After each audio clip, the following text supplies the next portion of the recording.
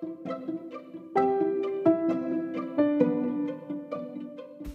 everybody, it's Erin Albert. It is Tuesday, November 5th, continuing our 5-part mini-series on the 5 types of mentors that you need in your career and life right now. So in part 1, you can go back and listen to my first suggestion. Today is the second suggestion in the 5-part mini-series, and today I really want you to think about your Jedi High Council, your board of advisors, your mentors, and think about who might be a peer mentor who is outside of your profession. So let me give you an example. My first job is as a pharmacist, but I am also an entrepreneur. And as an entrepreneur, I was told, and it's great advice, I don't really care if you're an entrepreneur or not at this point, it's still great advice for a mentor, to have mentors who are of your era professionally, but outside of your profession. So as an entrepreneur, I was told to find a peer lawyer, a peer accountant, and a peer coach that are in different fields than me as an entrepreneur, as a career coach. So I would look for a coach in another aspect. But they're all about my age and about my age relative to my own career development.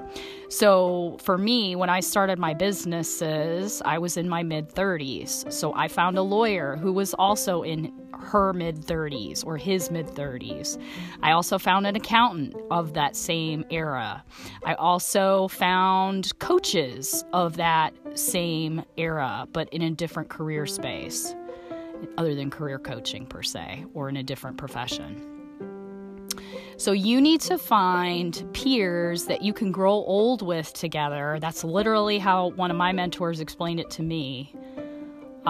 In different professional backgrounds, because you're always going to, well, hopefully not need a lawyer, but you do need somebody in law, if for no other reason, to help you network and find the perfect lawyer when you do need a lawyer. And I hope you never do, unless it's for good reasons.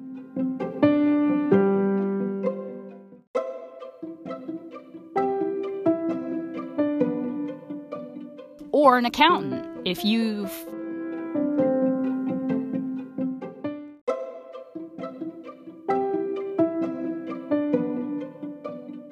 filed taxes and you have a pretty complicated tax return, you want to find somebody that's at your professional level who is a good accountant or tax preparer, and you're going to work with them year after year after year. You don't want to have to find somebody year after year. Another good peer to find outside of your profession is a financial planner.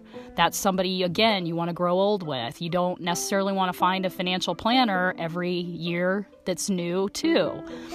So I think that's great advice. One of my mentors a long time ago gave me that advice, and I still think it's great to this day. So the second type of the 5 types of mentors that I highly recommend that you go out and get for yourself, if you don't have them already, are peer mentors who are of your same generation, but in different professional backgrounds. I'm Erin Albert. I hope that helps. We'll be back again tomorrow with part 3 of this 5-part series, The 5 Types of Mentors. Until then, have a great day.